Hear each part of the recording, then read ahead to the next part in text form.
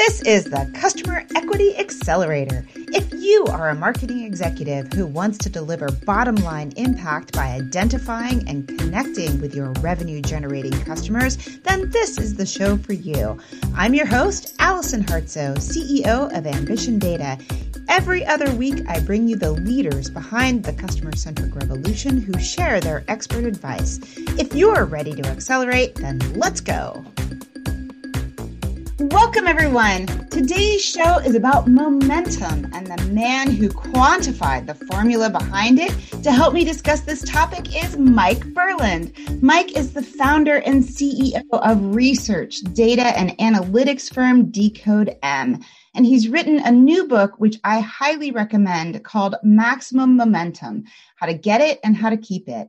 Mike, welcome to the show. Well, thanks for having me. I'm so excited to be here. Now, I know you didn't figure out the physics formula behind momentum, but could you tell us a little bit about what you mean by momentum as it relates to companies and politicians and the things you talk about in your book? Well, momentum was discovered by Sir Isaac Newton. So we can go all the way back several hundred years where momentum equals mass times velocity. And so what we've done is everybody has been talking about momentum as an emotional. I have momentum, I've lost momentum, and it's always been like this gut feeling. And what we wanted to do in brands is quantify it and say it doesn't have to be a gut, that in physicists quantify it as the sort of science of speed. And like we can do it for your brand. So momentum is your mass. How big is your awareness? And what's your velocity? How big is it sort of moving? What's the engagement? And how are people discussing it? So now some people would say, oh, that sounds like a trend or that sounds like a fad.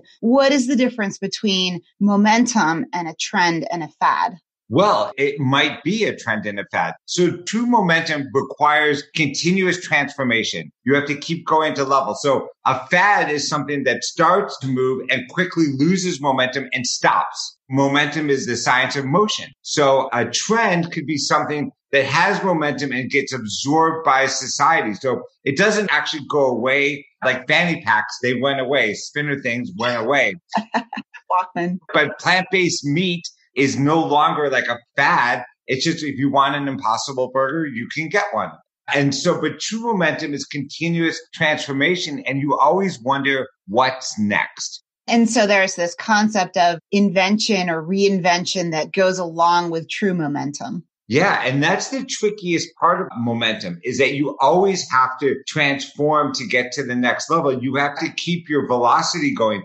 If you achieve a high mass with no velocity, you'll have a big brand, or you'll have a big just sitting there and not moving forward. And we know how that feels.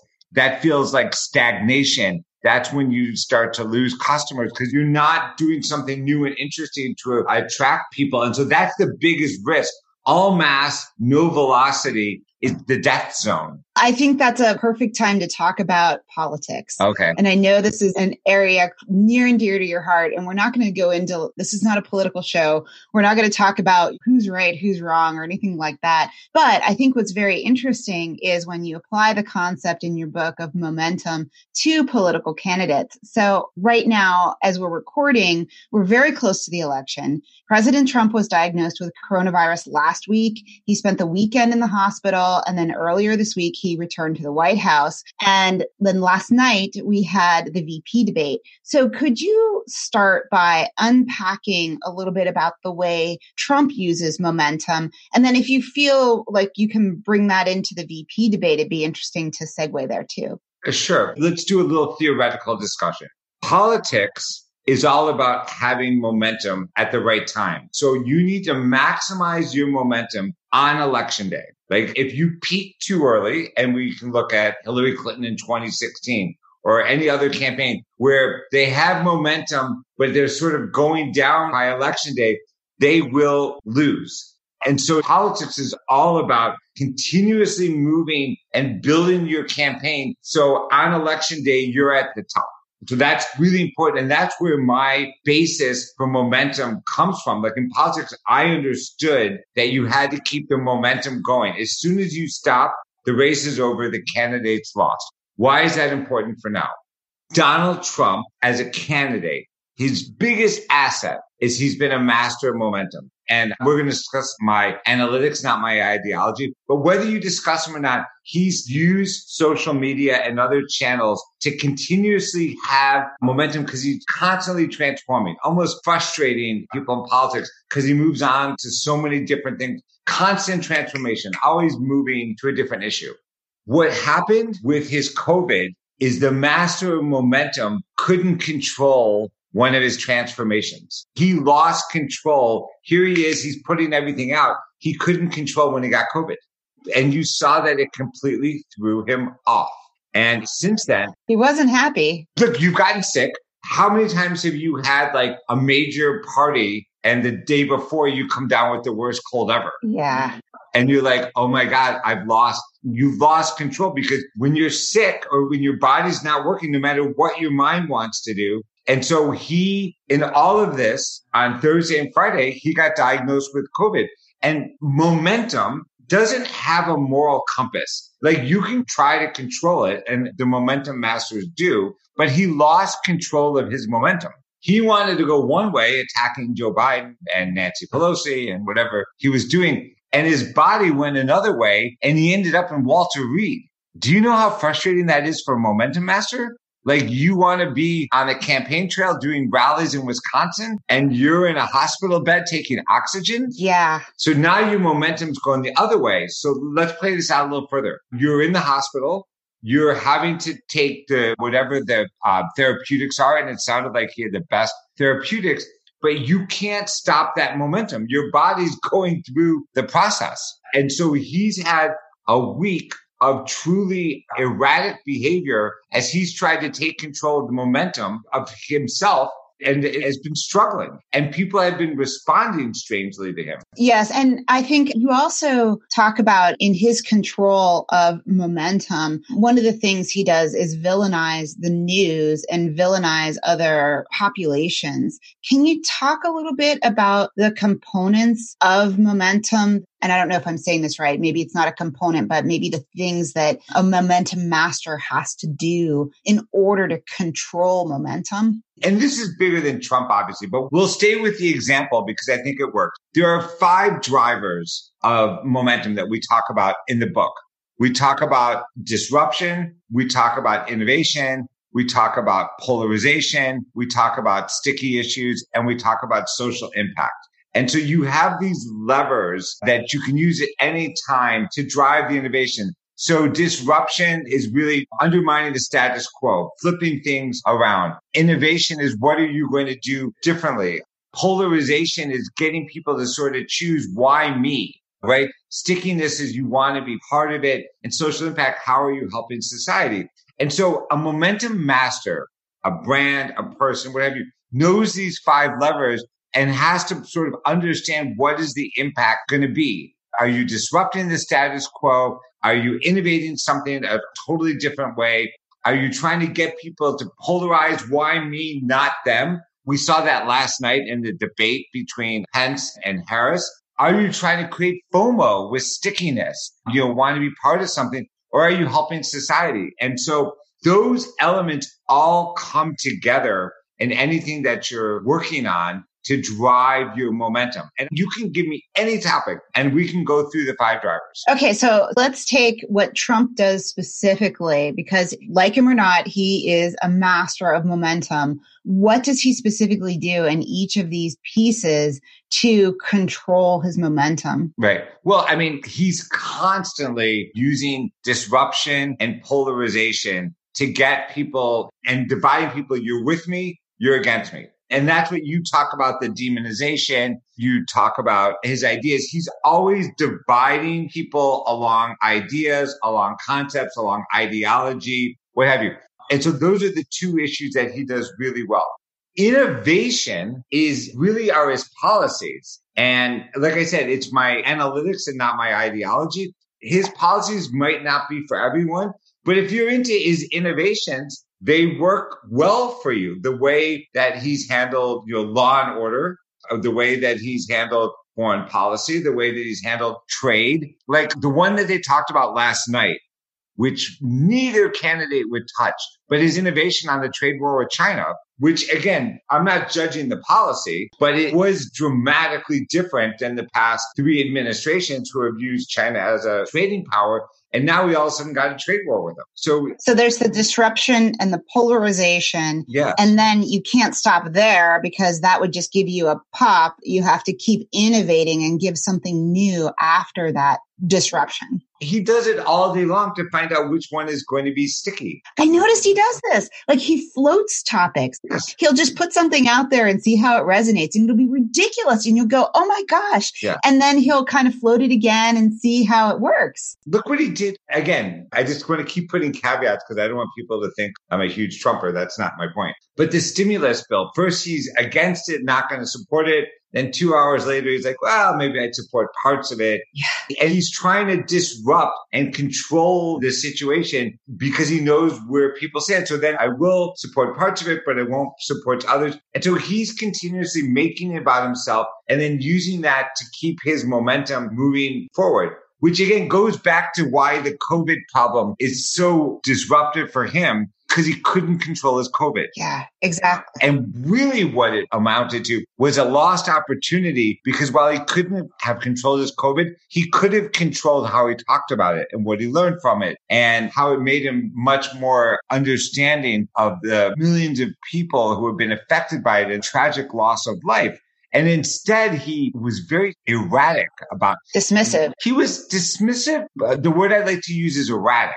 He was all over, like he was getting the best doctors. I got this because now I understand it, to don't take it so seriously. It's not so bad. And all of those answers don't resonate with us because we wouldn't have wished it upon you. So we don't thank God that you got it. Yeah. Even no matter what we think, we didn't want you to get this. 2, we're not convinced that it made you understand all the afflicted families because you would understand what it feels like to lose someone or to have someone in the hospital. And then he said, don't let it take over your life. And if we had a choice of it taking over our life or not, we would all choose not to have COVID take over our lives. So as a momentum master, he was unusually tone deaf in a nonpartisan way. So like if I wear this mask, right, I put it on, okay, I get that you're imposing your will on me and I'm not going to wear a mask even if you tell me. Like, I get it. I don't agree with it. I think you're putting a lot of people at risk,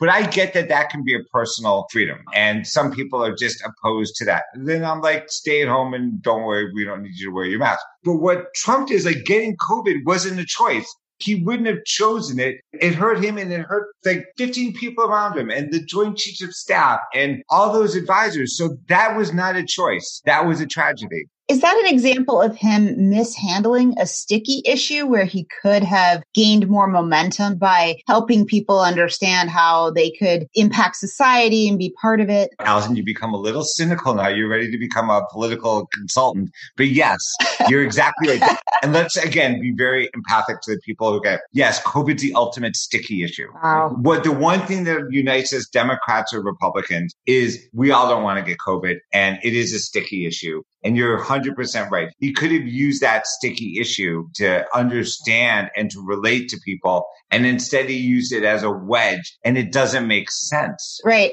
And one thing I want to pick up on with the sticky issue concept is in politics, as probably with business too, is the sticky issue the important slogan or brand or the thing somebody thinks about when they think about you? Is that an important connection? It's what makes a brand something that you can't live without. It's that emotional that just makes me want to have it, that makes it for them. We all know that brands connect with people. We don't always know why. But the stickiness is that FOMO of, if I don't have this brand, it will be missing something. I want to be part of this. Yeah. Okay. Do you want to move into the business side of it? Okay. But before we do, I want to particularly call out something that I heard from the pundits after the VP debate last night. And it had to do with Kamala Harris. And what they were saying was, in a debate situation, there were times where she could have done things a little differently, or she could have handled an issue in a slightly different way, which, getting back to momentum and disruption and polarization, gives me the question of, are women able to use disruption and polarization as well as men are, particularly a Black woman like Kamala Harris? Again, you are quickly becoming a momentum master. There are gender and race issues that have to do with momentum and stereotyping, which we've been dealing with systemic racism as well as some gender issues of social norms. Absolutely. Senator Harris pulled back a couple of times when she was getting run over by Pence when she was talking. There were a couple of times where she could have been stronger that gender stereotypes. She would have actually fallen into a trap. And I thought she handled it incredibly well. I'm just going to label that trap because I'm not sure you will, but I'm going to call it the angry Black woman trap. Yes. And I'm not sure that it's limited to women or to Black people, but there is that trap. And I worked for Hillary Clinton for 16 years. We used to laugh that the most reported fact about Hillary Clinton was her hairstyle. Oh, and her clothes. The second most reported fact was what pantsuit she was wearing. I know. I hated this. And the third one was she a bitch. Like, those were the three issues that she had to deal with constantly. And like, there was no man in the world who had to deal with those three issues. Yeah, right. So is that what we were seeing, was her walking that line where she's not scary mommy and she's not being too nice and she's still just like very carefully navigating this line? Yeah. Well, I was like, no reporter talked about her hair yesterday. That is like such progress. Like, finally, they were listening to her substance. And let's give Mike Pence some credit. He is unusually gracious and steady. In fact, he was even a little lower energy than he usually is. And Senator Harris was full of energy last night. So I thought she handled herself incredibly well. She clearly had more to say. And she was just, I thought, stylistically very, very steady. Right. And confident and secure on the biggest stage that she's ever been in her life. That's awesome. Yeah. Do you want to reach out and make a call about who you think has the momentum to win? Right now, Biden has the momentum. I mean, this has been the most erratic week for President Trump. Well, June and July were tough months for him as well, but it's been a very erratic week for him. And I think that we're going to see President Trump take a little bit of control. Like, we need our president to be steady at the wheel. At the end of the day, whether you like him or you don't like him, he is our president. Mm-hmm. And we do not want him to be anything but confident and steady and leading our country. And I think we'll see him take steps to reestablish that. And we have tremendous empathy for any individual who has COVID. And he could have had our sympathy and our understanding. And somehow he trampled that and made us feel unconfident in him. And that was unfortunate. And I actually feel a little bit sorry. Yeah. Maybe I'm not allowed to feel sorry, but I'm going to feel sorry. He's 74 years old and he had COVID. He was on oxygen. That must have been an awful moment for anybody. Yes, for anyone. Agreed. But what I'm noticing you call out here is also the pacing. Oh. Like, you talk about June and July, and that seems like a lifetime ago. Whether it's politics or whether it's business, is there a certain pacing to how fast you have to keep moving or reinventing in order to maintain momentum? Or is it dependent on your industry or other things? I'll give you an analogy. You know, like when you go to a great party and the party sort of builds and you know when it's building, and there's some people that stay a little too late and the party's winding down. And there's some people that leave a little early and the party was still kind of rocking, but they leave and like, I've had enough. You have to leave the party half an hour early to maintain momentum. You saw this in the book. If you let momentum get to the apex, you will have a tough time getting it back. You have to leave when your momentum is still going up and then do the transformation, even if you have to take a step back to go forward. And that's the toughest part, because in business, when your sales are rocking and you're doing so well, you're like, why would I stop this? And I'm like, because it's going to stop on its own and then you're going to have nothing. We'll give you an example. I will not name a client because I don't want to get in trouble. We have a client who we're talking to, and they're in home exercise business and their sales are still rocking. But we see in our momentum factors that people working out from home is actually going down because they're looking forward to going to gyms, but their sales are still high. And we're like, you need to do the transformation now because the trends are changing. they still want to keep selling their home gym stuff. And we're like, okay, this will catch up to you and then you're going to be off trend. And so you have to always look at the momentum forces that are happening and anticipate where it's going to go rather than letting it go there. Is fashion a good example of that, where it just seems like they're always kind of one step ahead, always leading a little bit? Fashion and entertainment are both. Once Zara gets it, move on to something else. Like you've got to keep moving forward because it requires continuous transformation. We have a great client we used to say you had to live 12 to 18 months in the future. That's no longer possible. No. But you do have to live 3 to 6 months. And so they're doing transformations now. They're 6 months ahead. So they know where it's going and you have to be ready and be ready for that. I oftentimes would use this phrase that internet time is twice reality time. Yeah. So something that happens on the internet 6 months is really a year on internet. Yeah. Is that the same ratio that you're talking about where it's 3 to 6 months in the future? So it might be measured as 3 months ahead, but it really feels more like we've gone 6 months. Oh my God. I'm living in February. I'm in February, March. That's one of the reasons why, like all my perspectives, I'm not thinking about November, December. Yeah. Everything is like, what's happening first quarter? What's it going to be like? What are going to be the issues that we're dealing with? 100%. You've got to be way out there because if you're going to have momentum, you're going to lead that transformation. That's the key. When you have momentum, you're not responding, you're leading. Got it. And then people come with you. And I'll give you another example. If you see something very small, something that has momentum and it's very small and you say, well, I'm not quite sure, you're going to miss it because when it gets bigger, that means everybody knows and you've lost your competitive advantage. You need to be looking for those small disruptions, innovations, sticky issues, and jump on them and lead it. I understand. And in our space, sometimes that's about AI and machine learning. And you see the hype curve come out from the research companies. That seems like something small that starts small and very quickly everybody jumps on it and gets very hypey. At the point that it's hypey, should you be jumping off or should you just be riding it? You should be working on your next thing, and riding it to its logical conclusion, but already beyond the next thing. Got it. Is there a good example in business, like a named example that you can share that's more like a case study where you can say, here's how this company started and where maybe they lost momentum, and take us through a good example like that? The best examples of companies that are sort of riding that momentum curve, like understanding, really comes in 3 ways. It comes in entertainment of companies that are sort of leading that. I think that we can see it with different brands.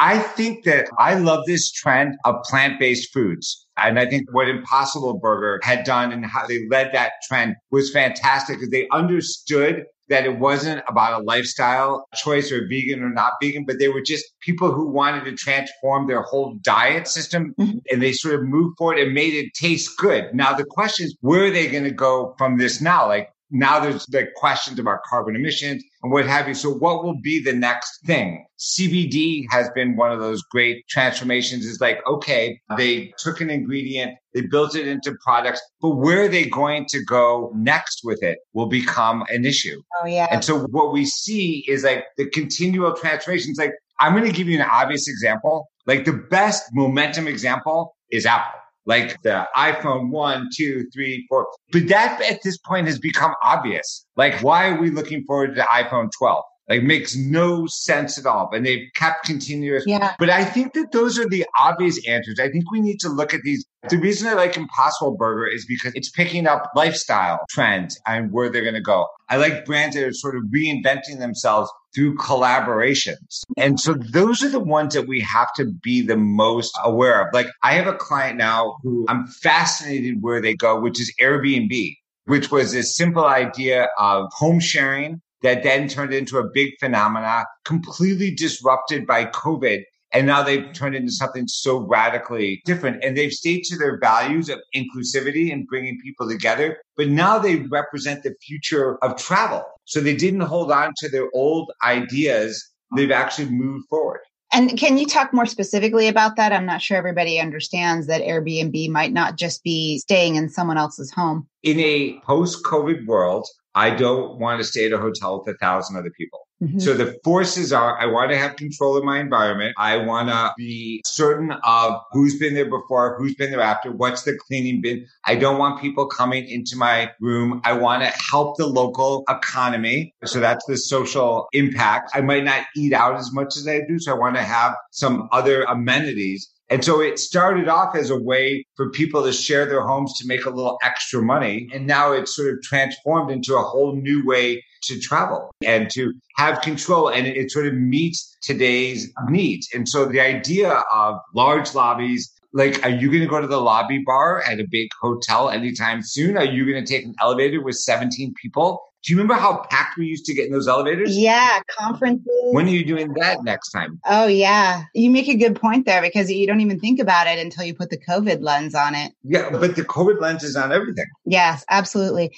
Can you talk a little more about how you measure momentum? We're going to have to geek out a little bit. So we're measuring momentum using basically social media analytics. We're using all sort of data sources to understand conversations. Our hypothesis is that anything that happens online and happens in a conversation. And so we measure mass by the awareness and sort of the level of how many followers a brand has, what have you. And then we measure velocity by looking at the sentiment of the conversation. What is the engagement, likes and shares? And then what is the sort of polarization?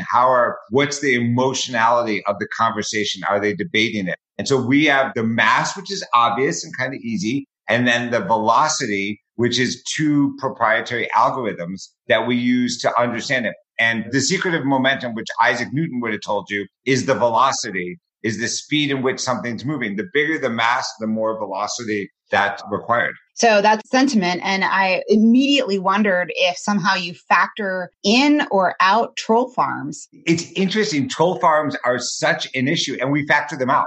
Like once we see enough things that are the same, our algorithm actually just knocks them out. And I'll throw this back on you. It seems like troll farms are becoming a little bit more under control. They're more obvious. They're more obvious. And it seems like the social media companies themselves have algorithms that are getting rid of them. I mean, this is not my area of expertise, but it seems like Twitter and Facebook and Google have just been held accountable for not letting the troll farm. That's been part of the public outcry over the last 4 years that these happen. They should be able to detect them. I think there's another trend there as well. And I have experienced this myself. Normally, when friends will share information that I don't agree with, I just kind of let it go and I wouldn't really talk about it. But now I am feeling more like I have to step up. Like there's a responsibility when somebody shares information that is just batshit crazy. Yeah. I'll immediately send no, that's actually not true. And I'll try to correct. So it's not just that the trolls are maybe under control by the social media companies. I'm seeing more people also trying to control the spread. And it's not whether you agree or not agree, but it's stuff that's like way out there where you just say that is patently false. Yeah. We can have a good debate, but we shouldn't be debating things that aren't actually true. Well, I avoid every confrontational conversation because they just don't stop. So I give you credit for for taking it on. I find that if I disagree with someone, it can just go into this long conversation of them just going. So I think it's great that you're standing up for it. It's an unusual time where, especially now, people have such strong views and they're willing to share them. There's no anonymity anymore. Like it used to be like, I don't want to say this publicly. I don't want this associated with me. Now everybody wants to get their opinion out and we feel compelled to set the record straight.